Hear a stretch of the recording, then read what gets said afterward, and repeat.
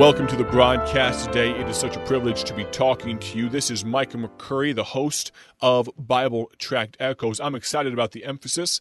I'm excited about the thought and the gist of what we will be discussing today. We've hit pause on our Bible study through the book of Galatians, and we spoke yesterday and will continue to today about this topic, what to do when distress conquers you. In these times of uncertainty and unrest, that question, what to do when distress conquers you, begs an answer, and I won't leave you hanging today. If you would, grab your Bible and turn to the book of 1 Samuel, chapter number 30. Grab your Bible, 1 Samuel, chapter 30. I'll join you there in just a moment. I will not belabor the preliminaries, but for just a moment, I'd like to talk to you about the tract that I'm holding in my hand. It has a very colorful front cover on it, and the wording says this, Born Again.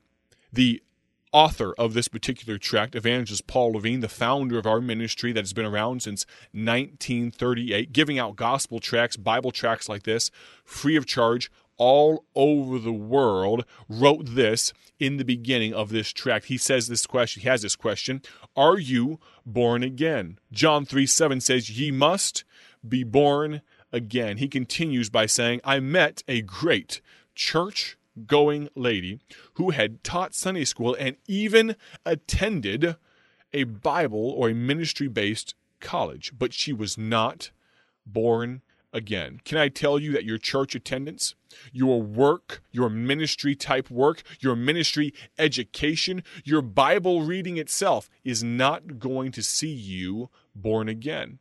Only the acceptance of Jesus Christ as your personal Lord and Savior will allow for that to happen. If you'd like more information, we would love to talk to you. You can email us at info@BibleTractsInc.org. You can visit our website, find the Contact Us form. BibleTractsInc.org is our website. The announcer at the conclusion of the program will tell you far more about it. But let me recommend to you that you pick up a copy of your own of this particular tract. You could also decide to get an entire sample packet, one each of every single one of the tracts that we produce here at Bible Tracts Inc. in Bloomington, Illinois. We ship them all over the world, millions of them every year, completely free. We don't even charge for postage. We'd love to send you some. Now, let's dive into this thought, this message that we will preach in part today and likely continue on tomorrow. We are in 1 Samuel chapter 30. 1 Samuel chapter 30, verse number 1. For context, let's read together the first 6 verses. It says, And it came to pass, when David and his men were come to Ziklag on the 3rd day, that the Amalekites had invaded the south and Ziklag, and smitten Ziklag, and burned it with fire, and had taken the women captives that were therein. They slew not any, either great or small, but carried them away, and went on their way. So David and his men came to the city. And behold, it was burned with fire, and their wives, and their sons, and their daughters were taken captives. Then David and the people that were with him lifted up their voice and wept until they had no more power to weep. And David's 2 wives were taken captives, Ahinoam the Jezreelitess, and Abigail the wife of Nabal the Carmelite. And David, think about this, King David, strong David, now he was not king yet, but this mighty man of valor, what does it say? Verse number 6, and David was greatly distressed. And David, think about it, was greatly distressed, for the people spake of stoning him, because the soul of all the people was grieved, every man for his sons and for his daughters. But David, what did he do? He encouraged himself in the Lord. When we come across troubles and trials and turmoils of life, what should our response be? He encouraged himself in the Lord. I'd like to draw your attention to chapter number 30 of 1 Samuel in verse number 6. David was greatly distressed, for the people spake of stoning him. His own people had turned on him. Can I tell you, there are few things that hurt worse than when family and friends and followers turn on you. And that's what David was dealing with at this particular time frame. Because the soul of all the people was grieved. Can I tell you this? This is not my saying, but it's a very wise saying that I've heard before. Hurt people.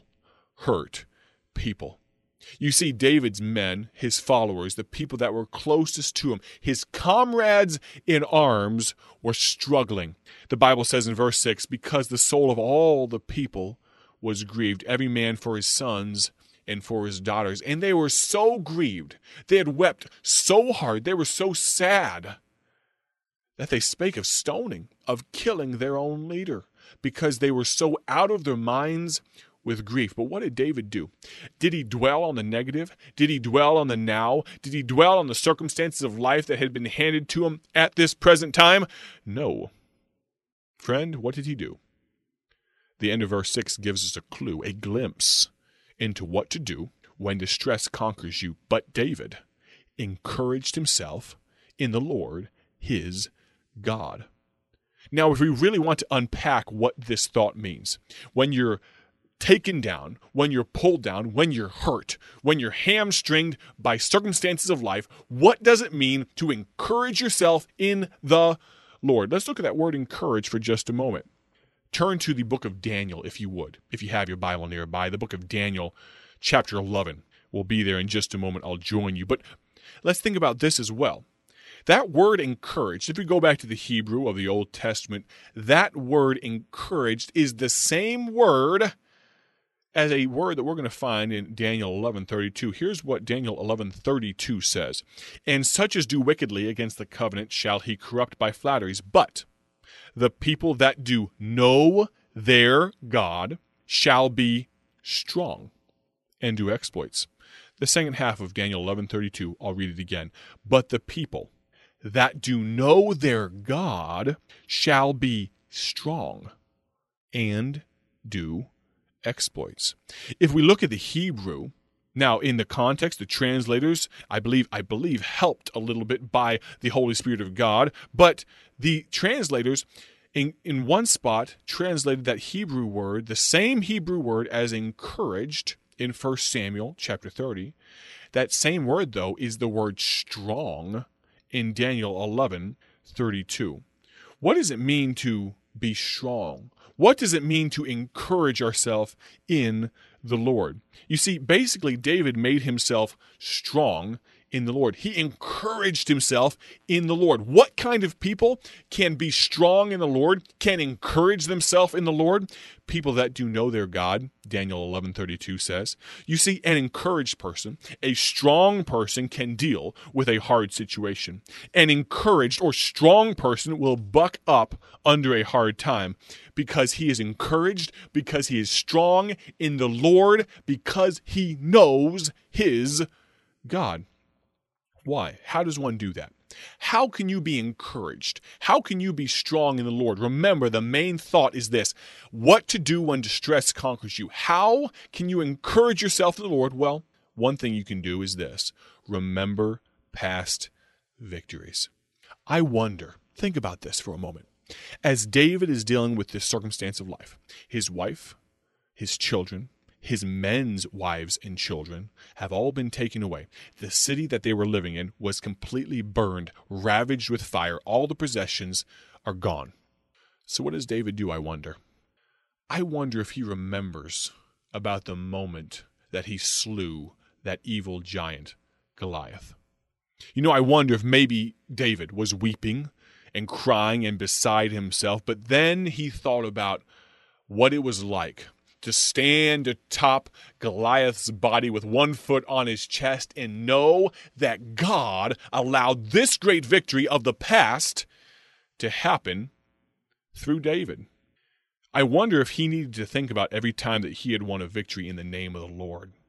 You know, friend, we need to be careful to catalog the good times, not just the bad times. Think about this. It's very interesting how we as humanity, how we keep track of time. Think about this. We keep track of time by the worst things that normally happen. Let's go back in time. We think of 9/11, right? We know exactly when that happened, of course, September 11th of 2001. But that was a pivotal moment. But we mark time by that. We know how long ago that was. We know how many years ago that was. But let's jump farther back in time. Think of World War I, World War II, Vietnam, the Dust Bowl, even going further back, Hurricane Katrina. All of these horrible things, that's almost how we track time.